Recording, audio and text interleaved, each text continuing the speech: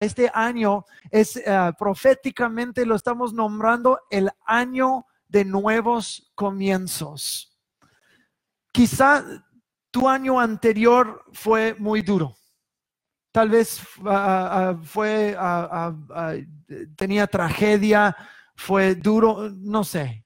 Y tú dices, ¿sabes qué? Yo siento que yo necesito un nuevo comienzo. Que el Señor haga algo nuevo en mi vida.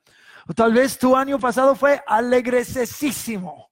Y dices, no, pues yo ando bien. Pero seguramente Dios quiere hacer algo nuevo en tu corazón y en tu familia.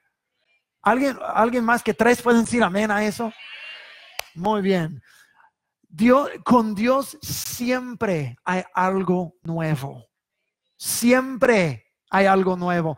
Y cada año con Jesús, aunque un año haya sido lleno de una tragedia o una pérdida o algo así, cuando tú estás caminando de cerca con Jesús, cada año debería ser mejor que el año anterior. Había menos amenes ahí, pero voy a repetir eso porque no me escucharon. Pero en esto lo que acabo de decir hay una gran verdad. Cada año que caminas de cerca con Jesús debería ser mejor que el anterior, porque eso indica crecimiento. Eso indica una vida más profundizada en Él. Y eso es de lo que vamos a tratar en esta mañana. Para un año de nuevos comienzos tenemos que tomar en cuenta nuestro estado de fe. Hay que comenzar bien. El libro de Eclesiastés dice que es mejor terminar bien que comenzar bien. Pero queremos un buen comienzo también, pero queremos llevar esto a cabo. Y eso es lo que vamos a estar hablando en esta mañana. Comenzar y terminar bien y no perdernos en el medio entre el principio y el final. Entonces voy a mostrarles algo en un segundo y voy a pedir que hagan algo que nunca he pedido la iglesia hacer durante una prédica. ¿Listos? Ok, si puedes pasar la pintura. Esto sale de un libro que se llama Progreso del Peregrino. Y no sé si lo han leído, pero es un libro fabuloso. Fabuloso. Entonces quiero leer un poco de esto del libro. Dice, los condujo a una habitación en la que había un hombre con una mirada fija en el suelo. Tenía en la mano un rastrillo, pero como era incapaz de mirar hacia arriba, no alcanzaba a ver que por encima de él había un personaje con una corona celestial en la mano. El pobre desgraciado, sin molestarse en levantar la mirada, seguía escarbando en el suelo con el rastrillo para recoger la paja y las astillas entre el polvo.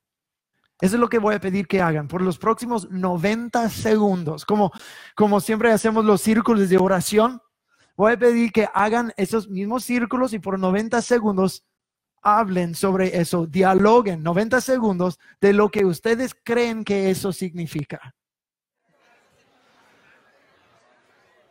Ok, ya están hablando de dónde van a ir a comer después del servicio, ok. Pueden tomar sus asientos.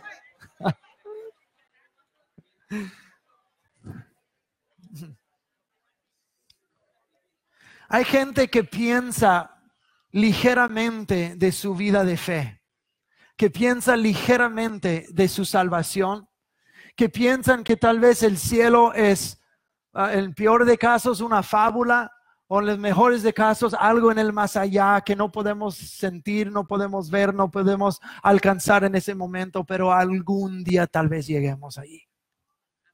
Y entonces, como dicen, no, pues yo tengo muchas cosas que hacer, yo no puedo sentir a Dios, no puedo ver a Dios, yo no sé dónde Dios está, entonces me voy a enfocar en todas las cosas de esta vida.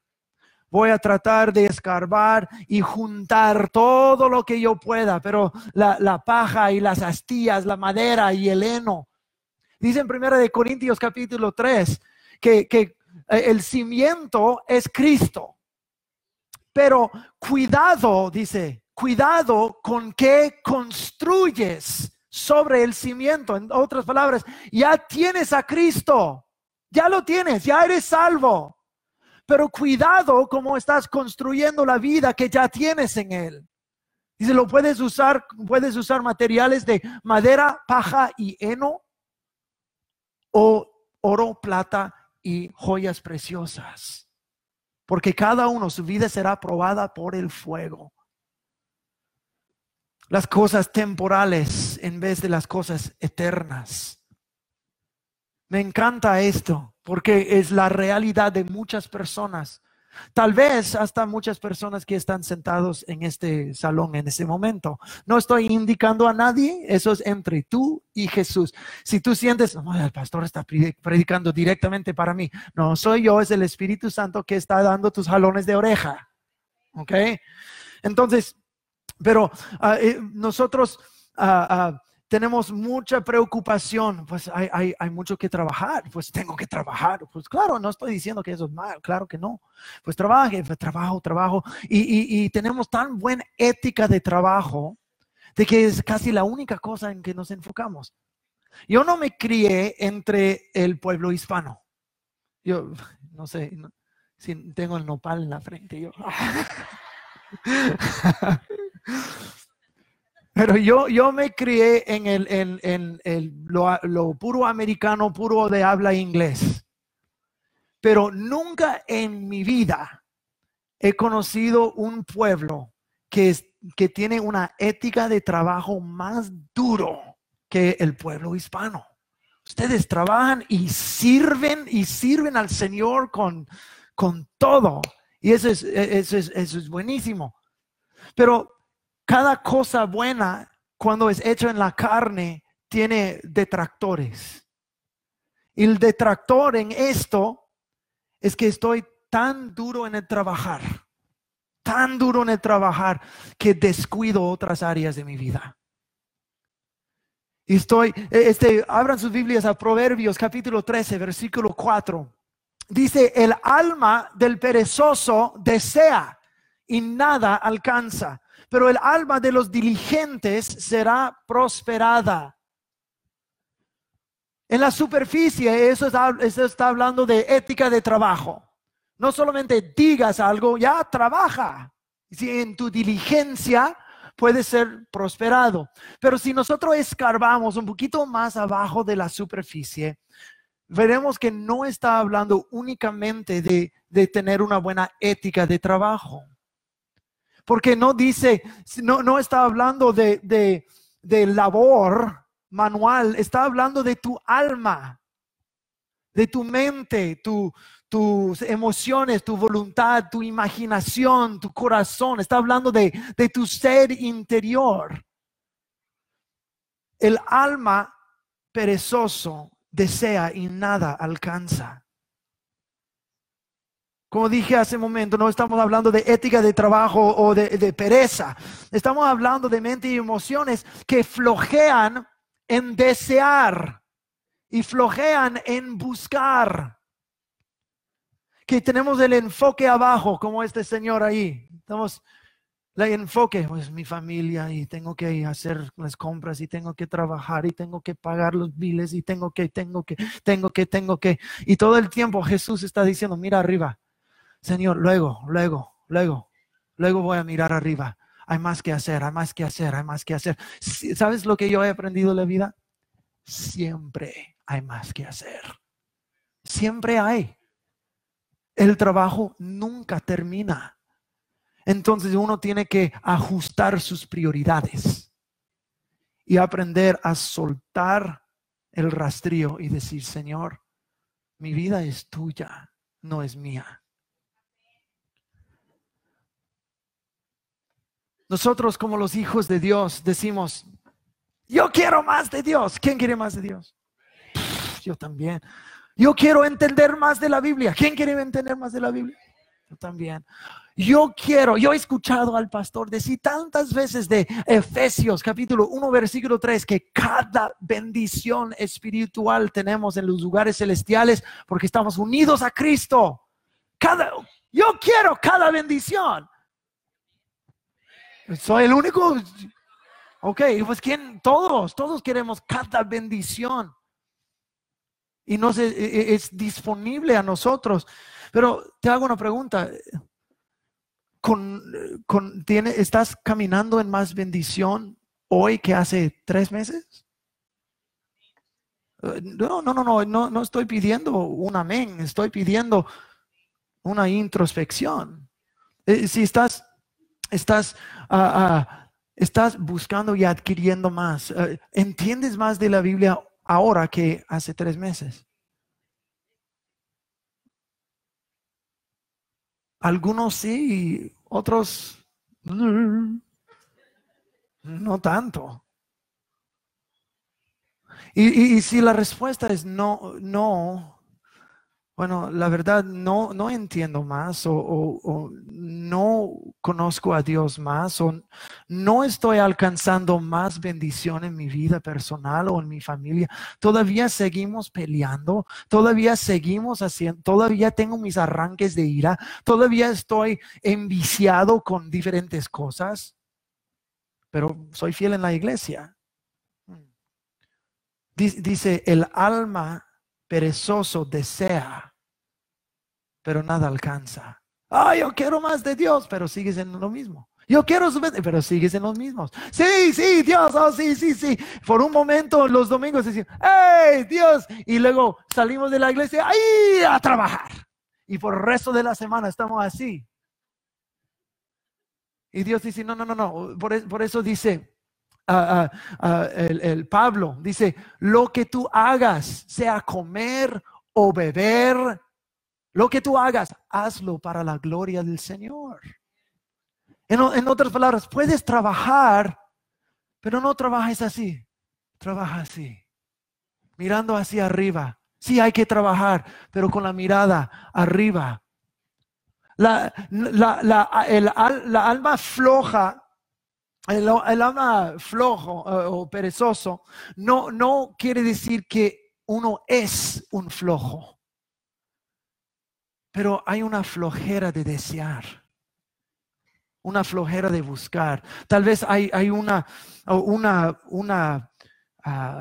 llama que se va apagando dentro de ti. Jesús dijo, no amontones tesoros aquí, donde el ladrón puede robar. Aguarda y amontona tesoros en el cielo, donde nadie te los va a quitar. Está ajustando la perspectiva. Vive por lo eterno, no lo temporal.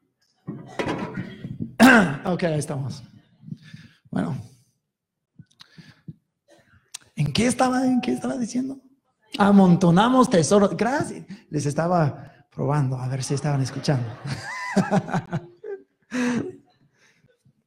Un día, cada uno de nosotros vamos a llegar al cielo.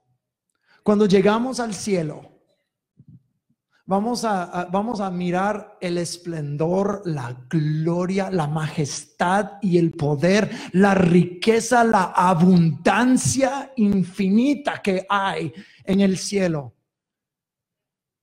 Y yo no quiero llegar mirando todo esto y decir, ¡ay, sonso! ¿Por qué no pudiste creer por todo esto hacerse realidad en tu vida?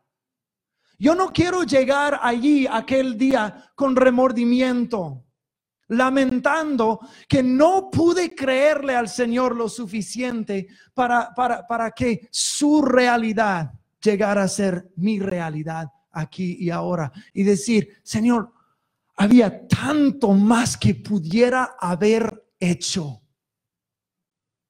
pero no lo hice porque era un flojo. No te buscaba, no deseaba más. Estaba mucho con la mirada hacia abajo. Ahora, Dios no va a castigarte por eso. Pero hay una realidad del cielo queriendo hacer realidad aquí y ahora. Pero hay un precio que pagar. La pereza, la simpleza y la presunción son tres actitudes mortales a la fe de uno. La pereza es el no querer pagar el precio. Siempre hay un precio que pagar. La salvación en Cristo es gratis, gloria a Dios. Pero ser un seguidor, discípulo de Jesús, te va a costar toda la vida. Cada cosa que tú haces para acercarte al Señor, Él requiere más. La simpleza es no querer aprender. No tengo ganas, no tengo tiempo, no tengo la prioridad. Entonces, sí, gracias. No tengo todo eso, entonces no. A ver. Check. Oh, mejor. Es tercera la vencida. No tengo tiempo, no tengo deseo de aprender. Entonces me voy a quedar en mi simpleza, mi ignorancia. Eso no es excusa delante del Señor. Y luego la presunción es asumir que ya lo sabes todo. Entonces no quieres pagar el precio, no deseas aprender y asumes que ya todo lo sabes. Eso es mortal a la fe, mortal a la vida en Cristo Jesús. Es mi oración para cada uno de ustedes que se les prenda un fuego en el corazón que no se pueda apagar. Un corazón de buscar, y entre más buscas, más lo vas a hallar. Ahora, abran sus Biblias a Filipenses capítulo 2, versículo 12. Dice, de modo que, amados míos, así como han obedecido siempre, no solo cuando yo estaba presente, sino mucho más ahora en mi ausencia, ocúpense en su salvación con temor y temblor. Ocúpense en su salvación. Vamos a leer lo demás en un momento, pero ocúpense en su salvación. Nada más mediten en eso por un momento. Dice, enfóquense en su salvación. Toma tiempo para meditar sobre tu salvación. Toma en cuenta el estado de tu fe. Ocúpate, que esto llene tu tiempo de tu salvación. Y uno dice, pues ya lo hice. Yo ya recibí a Jesús. Mis pecados son perdonados. Voy a ir al cielo. Soy salvo ya. Ya me ocupé de mi salvación. ¿Para qué necesito hacerlo más si ya soy salvo? Alto ahí por un momento. La salvación, la fe es algo vivo y creciente. Es algo que fue iniciado en un momento, pero dura por toda una eternidad en su crecimiento. Todo en el reino de Dios comienza como una semilla. Jesús dijo, la semilla es la palabra de Dios. En otros lugares dice, el reino de los cielos es como una semilla. Entonces, cuando esta semilla se mete en nuestro corazón, es plantado, ¿tenemos la esperanza de que solo se quede como semilla dentro de la tierra? No, que brote, que crezca, florezca, que produzca frutos. Es lo mismo con el reino de Dios, con nuestra fe. Entonces se implanta la fe con la esperanza de que crezca y produzca fruto. Fruto, como Gálatas 5 dice, amor y gozo y paz, mansedumbre, benignidad y fidelidad y dominio propio y todas esas cosas que son las características de Dios. Entonces dice, ocúpense. No la primera vez que creíste, pero sigue aumentando, sigue regando la plantita. En inglés tenemos un dicho de que cuando eres un buen jardinero y puedes hacer florecer a todo, que tiene el pulgar verde. Así es el dicho en inglés, tienes el pulgar verde, green thumb. Mi esposa y yo tenemos los pulgares de color marrón. Todo lo que nosotros plantamos muere. Ahora no, yo adquirí unas semillitas de mandarinas, de granadas, ¿qué más? De aguacate y de durazno. Y estoy intentando crecer. Hasta yo dije, Señor, si tienes ángeles jardineros, me los mandas, por favor. Porque ya voy a pintar el pulgar verde. Pero la fe, como cualquier cosa viva y creciente, puede marchitarse y morir. Puede. Mira, mi esposa y yo no hemos logrado casi nada en el jardín. ¿Por qué? Porque lo plantamos y lo olvidamos. No lo atendemos. Y no es que lo matamos intencionalmente, pero por olvidar y no atender, no ocuparnos con esta vida. Es lo mismo con la fe. Dios implantó algo que comienza a crecer y por no ocuparse de ella, por no atenderle, por olvidar de lo que es celestial, eterno, duradero y más importante, la cosa se marchita. Porque todos hemos visto gente que comienza bien con el Señor, en fuego, enamorado con el Señor, y luego al año, a los 2 años, a los 5, a los 10 años, algo se torna y la llama que estaba ardiendo se va apagando. Pero cuando estás atendiendo a lo que sucede aquí, la llama no se apaga ni la plantita se marchita. Salmo capítulo 1 dice: en su palabra él medita de día y de noche. Él será como árbol plantado junto a aguas. Pero ¿cuál es? Medito en tu palabra de día y de noche. Yo atiendo a tu palabra. Yo atiendo al estado de mi corazón. Y no me olvido. Yo me ocupo con la salvación. Porque sabes que uno puede reprobar en su fe.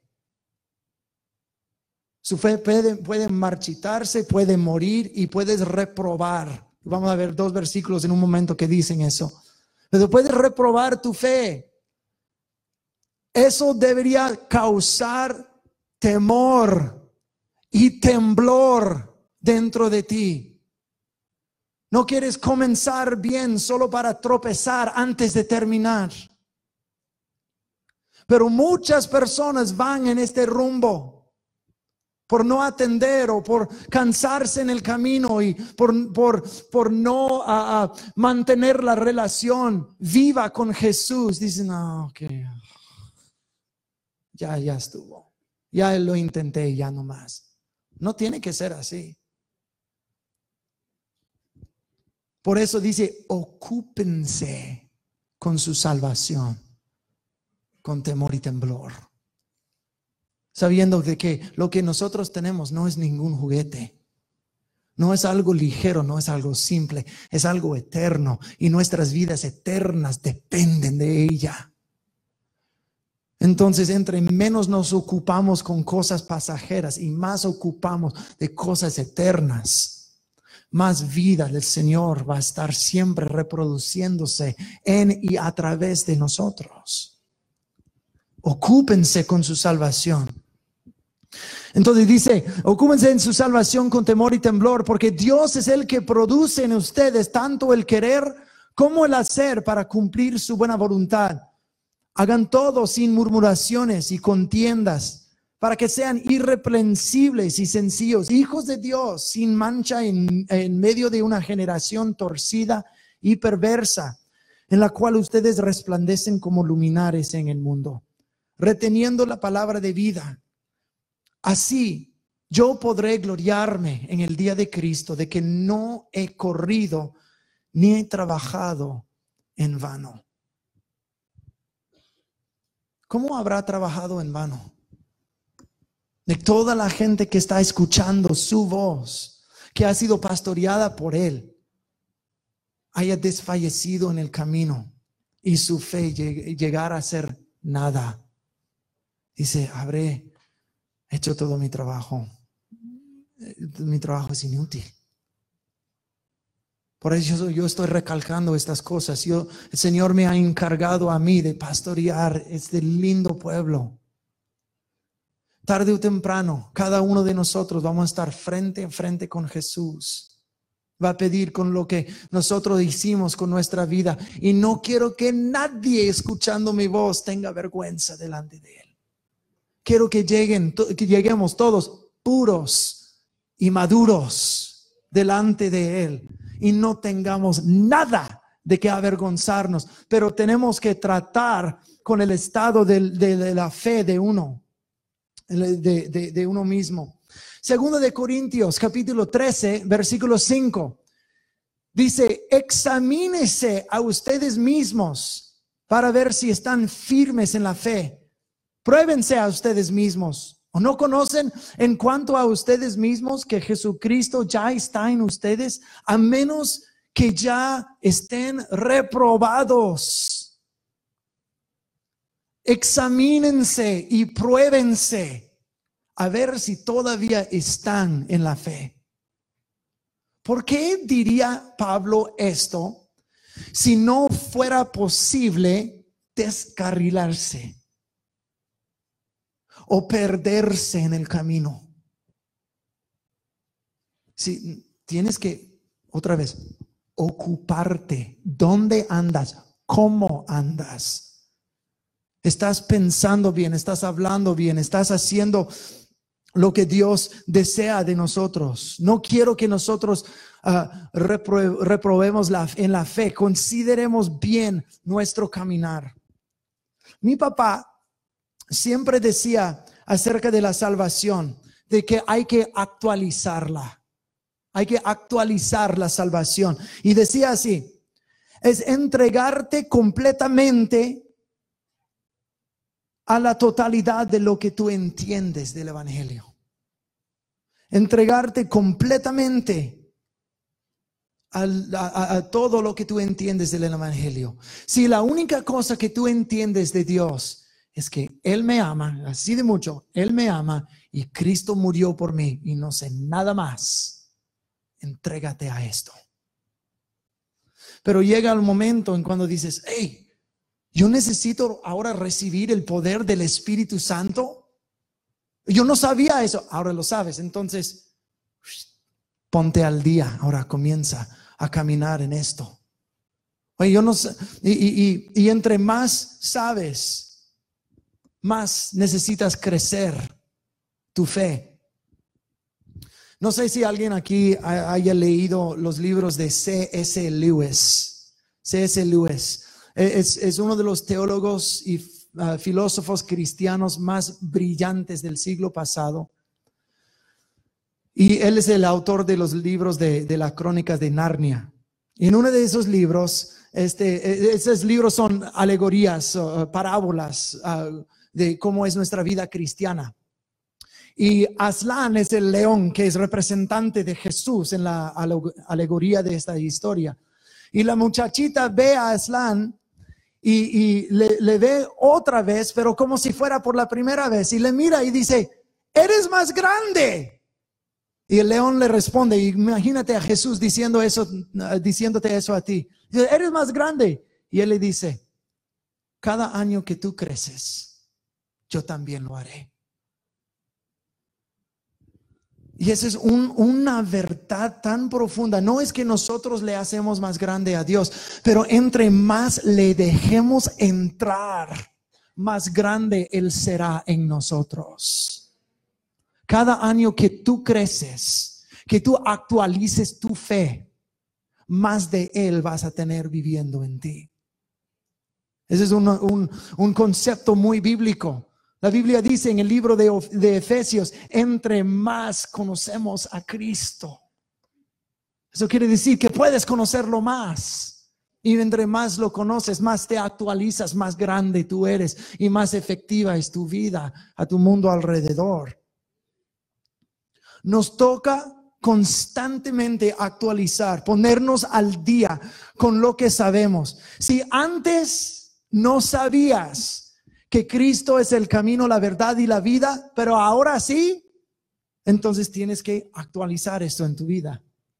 Si antes no sabías que dormir con el novio o la novia fuera del matrimonio es considerado fuera del plan de Dios y pecado ante Dios. Si antes no sabías eso, pero ahora sí, tienes que actualizarlo y decir, oh, ya no voy a hacer esto.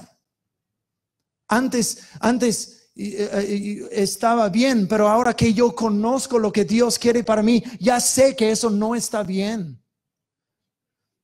Y lo peor que puedes hacer es saberlo y luego no actualizarlo y seguir viviendo de este modo. Si antes no sabías que el chisme y las palabras hirientes y la mentira son cosas horrorosas delante de Dios, pero ahora sí lo sabes, tienes que implementarlo, actualizar tu fe en vez de seguir igual. Oh, yo sé tal y tal y tal y tal, pero yo sigo estancado aquí haciendo lo mismo, no habiendo escuchado, pero no habiendo hecho. El libro de Santiago, capítulo 2 dice, el que oye, pero no pone en práctica, su fe es muerta. Vamos a hablar de eso la semana entrante. Si no sabías estas cosas, pero ahora sí. Si llegues a escuchar algo en la iglesia, o si llegues a leer algo en la Biblia y nunca has tenido la experiencia que estás escuchando a su servidor, su pastor, y como una flecha del cielo, dice, ¿cómo sabía el pastor? Es que la verdad es que yo no sabía. Pero el Espíritu Santo sabe, y es el Espíritu Santo que está dando ¡pah! Y dice, oh, yo nunca he escuchado eso, yo no sabía eso, oh, eso me redargulló, eso me confrontó, ese es el Espíritu Santo diciéndote, necesitas actualizar tu fe y no lo has hecho. O te quiero enseñar algo nuevo para que crezcas más.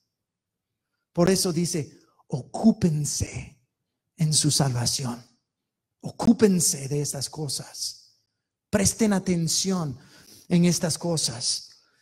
Si llegues a leer algo en la Biblia, nunca has leído algo en la Biblia, es como un versículo resalta de la página y te pega entre los ojos. Nunca has tenido esa experiencia. Es el Espíritu Santo diciendo, ocúpate con esto porque yo quiero hacer algo en ti para realizar algo más y actualizarte y crecerte. ¿Me están entendiendo? ¿Sí? Nuestra salvación es constantemente creciendo y somos responsables ante Dios por lo que hacemos y lo que no hacemos con lo que entendemos. Nosotros rendiremos cuentas de nuestras vidas ante Él por lo que hicimos y no hicimos. Uno puede hacer excusas y abandonar el camino del Señor por decir, es muy difícil, el precio es muy alto, es muy angosto, es muy precario, no es tan inclusivo. La única cosa que el camino del Señor no incluye es el pecado. Es la única cosa que no incluye el pecado. Es la cosa a que más nos aferramos. Por eso se siente muy angosto. Pero mira lo que dice Jesús en Mateo capítulo 7. Dice, entren por la puerta estrecha, porque ancha es la puerta y espacioso el camino que lleva a la perdición, y son muchos los que entran por ella. Pero qué estrecha es la puerta y qué angosto el camino que lleva a la vida, y son pocos los que la hallan.